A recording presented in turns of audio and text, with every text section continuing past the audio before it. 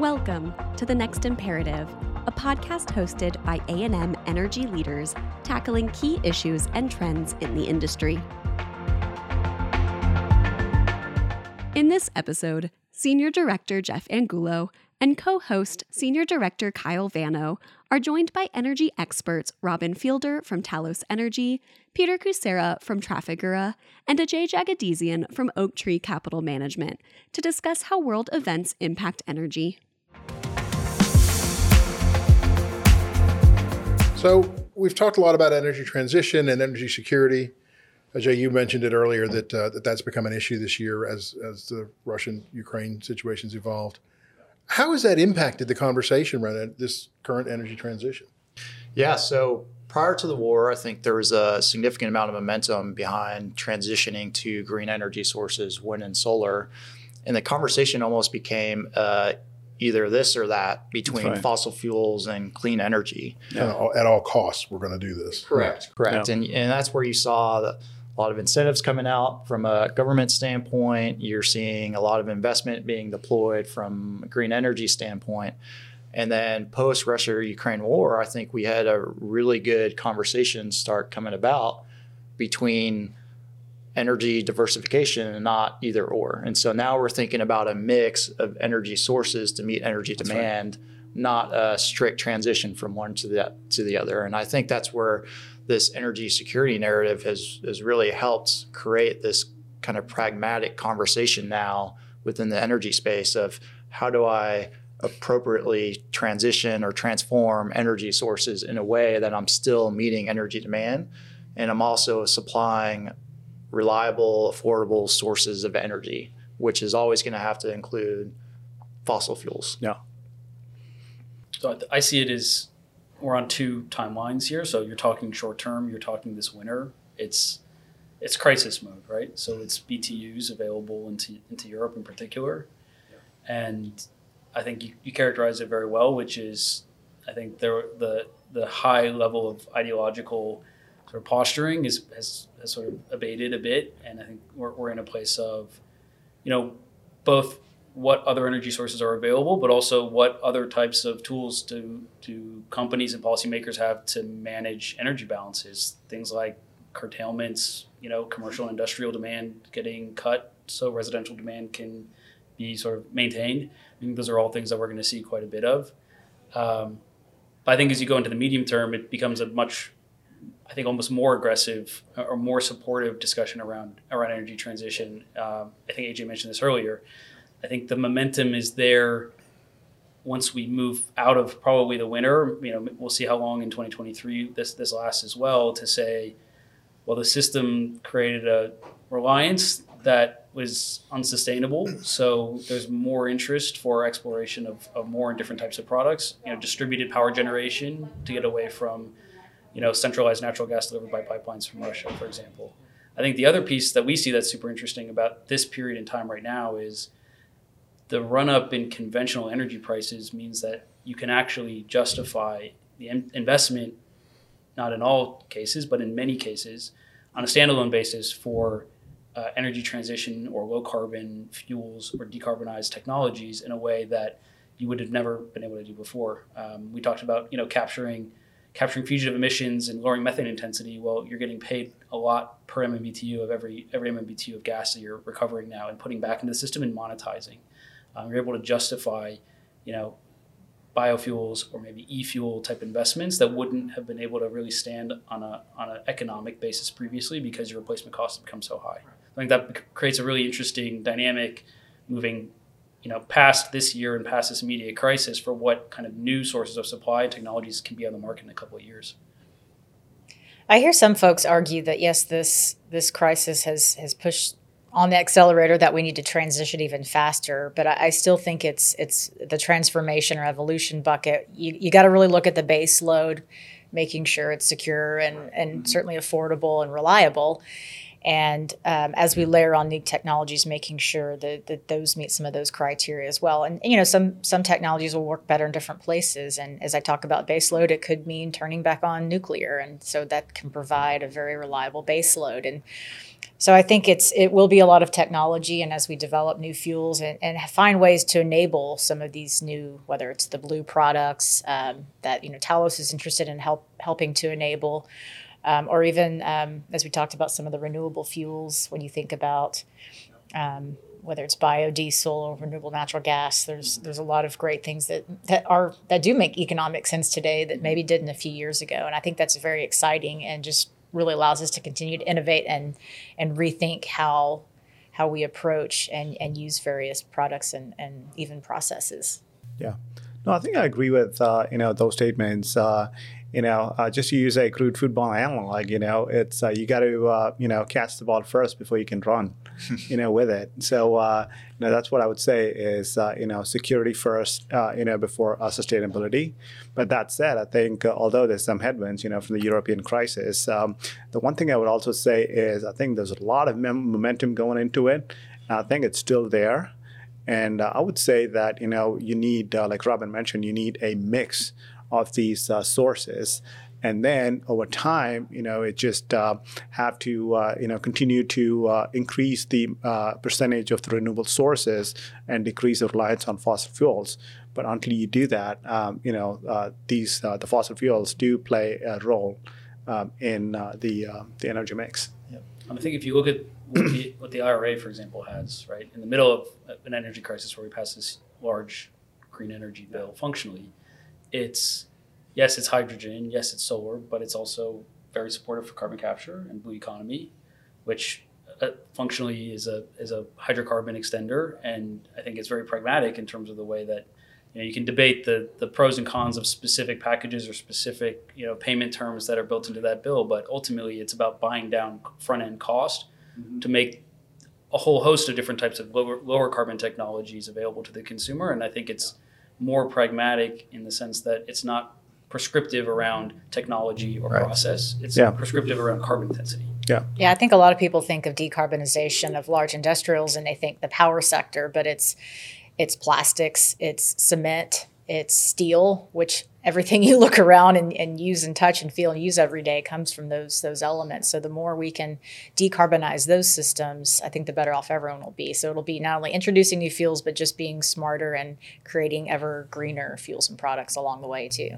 And I think the U.S. was in a pretty good position being more of a fast follower to what was happening in the UK and the EU. And you saw what the ramifications of trying to accelerate too quickly because you were focused on shifting to those green energy sources. And then you start seeing the price inflation for fossil fuels. You're not meeting the energy demand. So then you're kicking back on coal facilities. And then you're not necessarily innovating. You're kind of taking steps back that you've tried to accelerate too quickly. And you look at Germany, I think they came out and they had plans to decommission their nuclear facilities. And now with the conversation, they're keeping those as backup. So there's been a little bit of a too fast of an acceleration from a short midterm perspective that we really need to be thinking through. And I think the IRA somewhat indicated a little bit of that need for that diversification mix because part of it was opening up the lease sales in the Gulf of Mexico as well. So there was a kind of recognition of fossil fuels coupled with large-scale decarbonization on CCS while also continuing to push for advancement in that renewable technology to where it does become somewhat more of a cost substitute energy source than we focus on solving some of that reliability issue in the future. And that's even going on in Europe, right? The UK has recently reversed its ban on fracking. And it'll be interesting to see how that plays out. I mean, that's not an instant solution. That's not going to lead to more gas production this winter. But how are the people going to feel about that? Has anybody and we're certainly not perfect here either. I mean, having reflected back on Winter Storm Uri in February of 21, even here in, I'll call the great state of Texas, we faced our own challenges. And so I really feel for really all of Europe right now, knowing going into, if it's a cold winter, it could be a very big struggle, even though we had a few days without power and had some very extreme situations there. It's going to be even more extreme. And I hate that it comes to that, but I think at least folks are starting to open their minds a little more to realizing it's going to take a lot of solutions to help tackle this. And, energy is important. It's everything we use every day. I always try to, as I'm talking to even investors, is remind folks, every other sector needs and relies on the energy sector every day. So it's so important.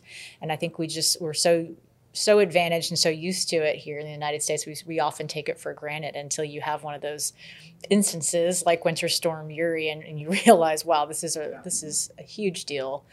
And it's life-threatening in many cases. And when you think about a winter storm like that in Europe, where it's much colder, it's frankly terrifying. And I hope we get some solutions in place before it gets any worse. No, I think you brought up a really good point. And one is the conversations that you have in a setting like this or in the boardroom, right? The other one is the consumers, right? So there's two things. One is who's going to pay for it. Right, the cost, maybe as technologies advance and it becomes more widely available, the cost of that comes down. I was just talking to my brother who lives, him and his family live in Germany. They were trying to charge their electric car with a completely renewable, 100% renewable, source of power, and it was 65 cents a kilowatt hour. Yeah, wow. So, there are people who can afford that, can do it. But then, as these costs increase, who's going to pay that? Especially with everything going on now. So that's one thing that is definitely to keep in mind. The other one is, like you said, it's also in a way, it's a safety issue as well. Like what happened in Uri, in 2021, and just a funny anecdote. So when we moved into our new house, we had a fully plumbed natural gas generator in our house, and I was like, "This is Texas, nothing happens, Why do I even need it? It just it looks hideous in my backyard, right?" Fast forward 2021, we had the storm, and it kicked in. So we had power. Yeah. So I think it just goes back to say that. You definitely need to have a mix of fuels. You're not going to have wind and rain, wind and shine every day. So you need, some amount of, other sources of energy to help you during those times. So, and I want to make a distinction too. We talk about the energy diversification mix and the need for fossil fuels. I think it's important to know that the conversation is still responsibly produced fossil fuels as well. So we're continuing to look at lowering that CI of that product. And it's not just fossil fuel as is. We've put the wheels in motion to decarbonize fossil fuel production as well. And so it's a responsible mix of energy sources moving forward. And it's not like we're losing sight of that decarbonization narrative. We're just looking at it through a different lens with how to transition in the different sources. Yeah, and I don't mean to sound controversial here, but some companies' tactics have been to divest of these hydrocarbon-intensive assets, and sometimes to a buyer that may not have the financial wherewithal to actually be good stewards of those assets and take care of them. And that's actually part of where Talos comes in. We can be that second owner of assets and very intentionally try to take it and improve its carbon intensity. So I think we can kind of change that narrative around. Yeah. But it's not about just divesting. We really have to come up with real solutions and figuring out with technology how we're going to reduce, and then also we're going to have some offsetting. And so we need to establish and develop those carbon markets. And that's a great point, because if one company divests something and somebody else runs it less well than they did, they haven't really solved the problem. They've solved the problem for themselves, but it's kind of like China running a bunch of coal-fired power plants. We can do all we want over here. If they increase their carbon output by 5x. Yeah, it's thinking about how can we actually move the needle globally. Yeah. No, I think that's a debate that's been happening in the recent times. Is do you just take the ostrich approach? Where you just stick your head in the sand and then say, I'm not doing it, so it's fine, or do you partake and improve the carbon footprint of that company? So that's a debate. There's the pluses and minuses on both sides, but it's a very interesting question that you raise. Talos has come out, and what I really like is you guys are calling yourselves the energy company of the future. Can you talk about how you're positioning yourselves as that energy company in the future and what you're thinking about there as part of this? Yeah, it's really about balancing both. It's taking what we do day in and day out, have our expertise in, continuing to produce those very affordable, reliable, secure, plentiful hydrocarbon assets, do them smarter, cheaper, and continuously to bring down that carbon intensity. But as we're building out this new low carbon business, it's really, again, focused on the end use. It's when we look at doing this as CCS as a service, we're looking at the large industrial partners in our backyard. So we're looking along the U.S. Gulf Coast where we've got data, experience, relationships. And so we can go develop these projects, help our partners decarbonize, help them meet their sustainability goals, and also be that enabler for these new blue products, help participate in a blue or circular economy. And that's where we can really make a large impact and positive impact as we think about global sustainability goals. I mean, we can offset our emissions as a single operator, and that doesn't move the needle. But if we can help establish some of these large industrials who have several facilities and are thinking about new greenfield investment and how they can design that capture up front and even look for ways to monetize that low CI product, we want to be a part of that and help enable that. I think that's how companies can really be meaningful. Looking inside, saying, what are our skill sets, what are our advantages, and how can those play in an ever-changing energy dynamic. Talos has come out, and what I really like is you guys are calling yourselves the energy company of the future. Can you talk about how you're positioning yourselves as that energy company in the future and what you're thinking about there as part of this? Yeah, it's really about balancing both. It's taking what we do day in and day out, have our expertise in, continuing to produce those very affordable, reliable, secure, plentiful hydrocarbon assets, do them smarter, cheaper, and continuously to bring down that carbon intensity. But as we're building out this new low carbon business, it's really, again, focused on the end use. It's when we look at doing this as CCS as a service, we're looking at the large industrial partners in our backyard. So we're looking along the U.S. Gulf Coast where we've got data, experience, relationships. And so we can go develop these projects, help our partners decarbonize, help them meet their sustainability goals, and also be that enabler for these new blue products, help participate in a blue or circular economy. And that's where we can really make a large impact and positive impact as we think about global sustainability goals. I mean, we can offset our emissions as a single operator, and that doesn't move the needle. But if we can help establish some of these large industrials who have several facilities and are thinking about new greenfield investment and how they can design that capture up front and even look for ways to monetize that low CI product, we want to be a part of that and help enable that. I think that's how companies can really be meaningful. Looking inside, saying, what are our skill sets, what are our advantages, and how can those play in an ever-changing energy dynamic. Thank you for listening. Make sure to subscribe to The Next Imperative so you never miss a new episode.